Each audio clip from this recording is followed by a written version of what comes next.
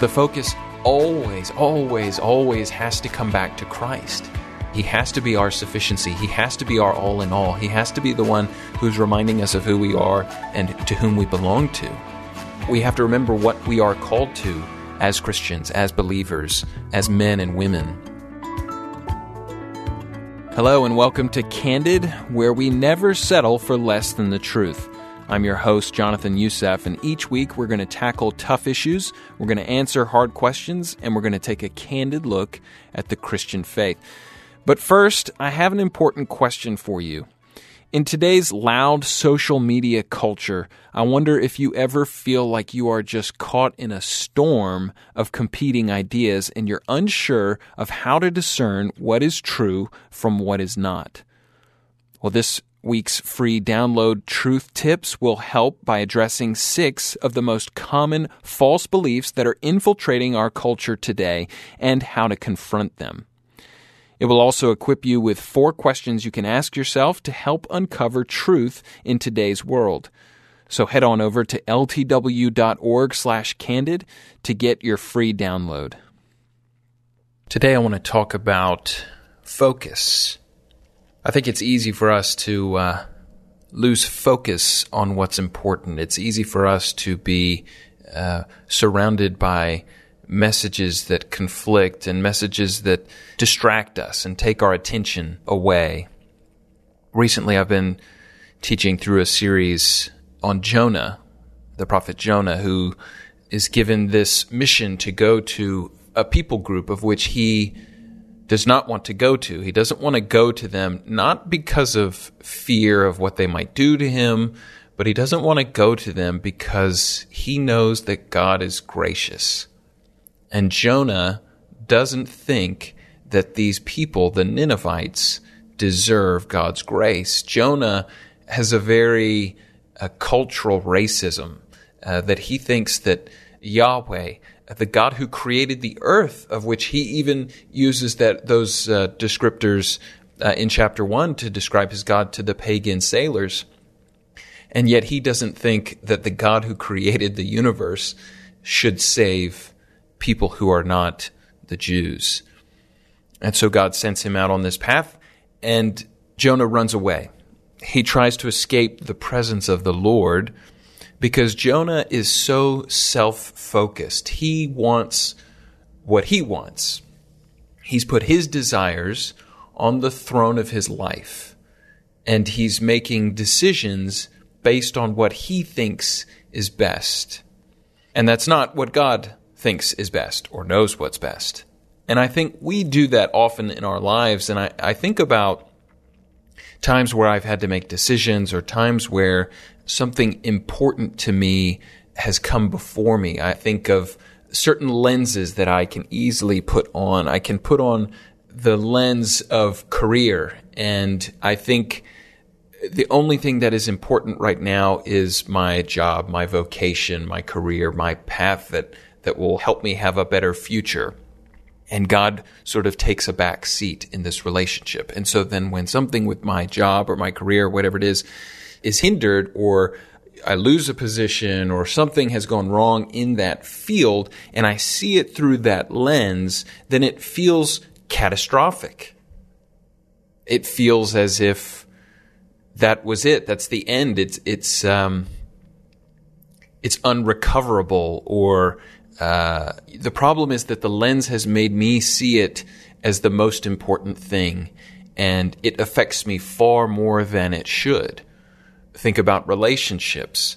When I was younger, before I was married, if I was in a dating relationship and the relationship came to an end, if I had that lens of relationship over my eyes, that end of a relationship could look debilitating.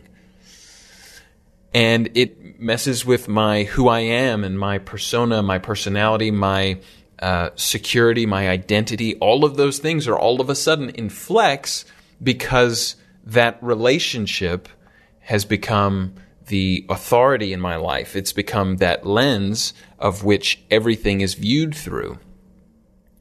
But you see, when we have on a gospel Christ-centered lens, we begin to see things differently. And as Jonah writes in his poem in chapter 2, his psalm. He says, "Those who pray in regard to vain idols forsake their hope of steadfast love." You see, because relationships, jobs, career, all those things, they do not provide you love. While a person can love you, it's not the steadfast love that has to come from God himself. And so, if we put on that gospel Christ-centered lens, we do see things differently. And we see steadfast love. And we see some sense of the distress that might be coming along in our lives. We begin to see that through that Christ-centered lens, and we see that it can be used for our good and for God's glory. I'm not saying we always see that, but we have a more eternal perspective on those things. So if I lose my career or something in my career falls apart, I can trust that God has something for me that he's calling me into. Perhaps he's trying to get my attention for something. We even talk about, the word discipline.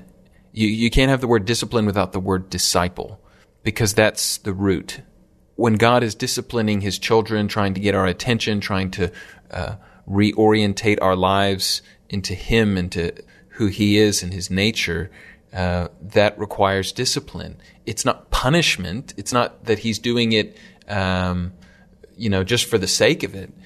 There's a design in it. And then that design is for our good and his glory. And I know that phrase can be tossed about a lot, but that's ultimately the truth.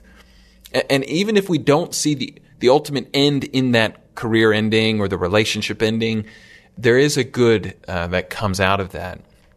I recently met up with a person who is struggling with their singleness, and I asked them if that is debilitating to them, and they said they did. They felt devastated by their singleness.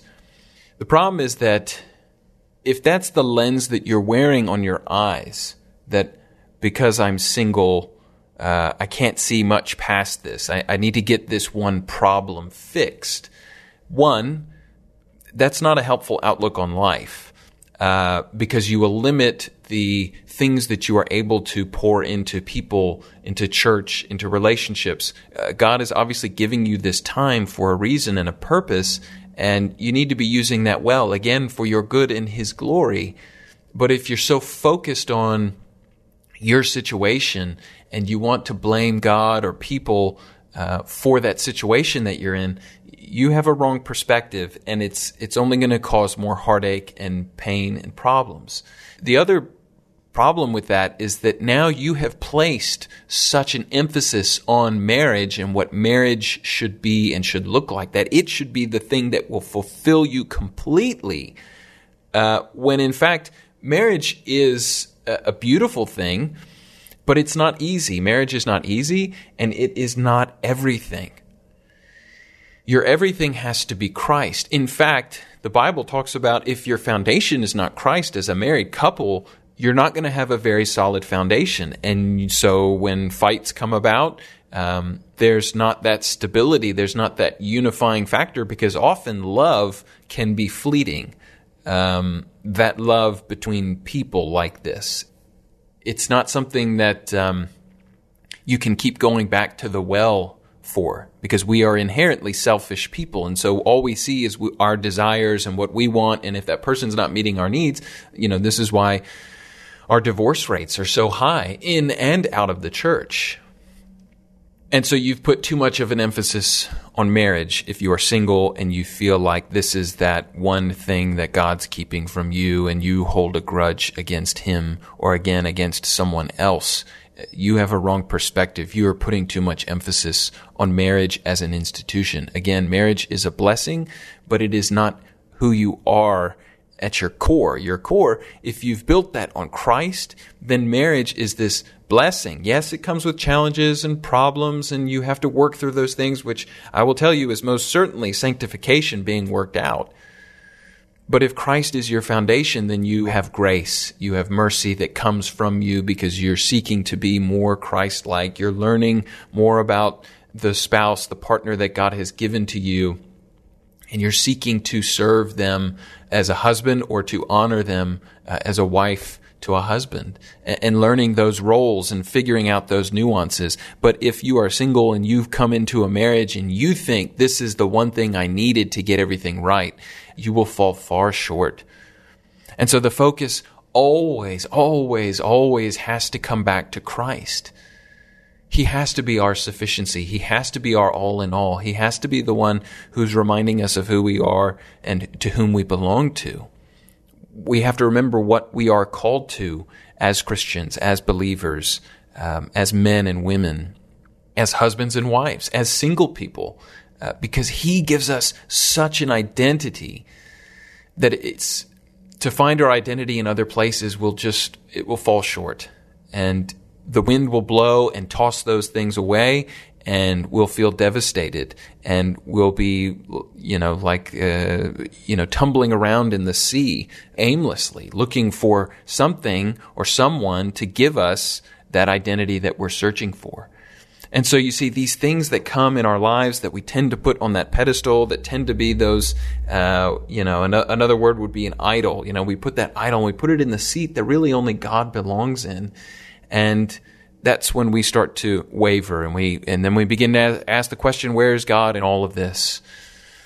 And the point is that He's there, He's always there, but it's that you've removed Him from the throne of your heart, the throne of your life, and you've allowed other things to give you identity and purpose and direction, and you put those lenses on, and so when those hard times come in relation to that thing, you feel upset, you feel devastated. But if you put your hope in Christ, if you put your trust in Him, when those things come, hard they will be, yes, but you'll have your identity. You will know that you can still trust Him, and that will give you hope. It will give you security. It will give you assurance, and then you can look forward to the day to come where all of that will pass away, and that's a great joy. So, the lesson for today, let's keep our focus on Christ. Let's remember who He is and what He has done for us. Thank you for joining us today. I'm Jonathan Youssef, and Candid is a podcast from Leading the Way with Dr. Michael Youssef. If you liked today's episode, please share it with a friend, leave a review, and subscribe. And don't forget to share your questions with me, get your free download of the week, and connect with our Candid social media pages over at ltw.org/candid.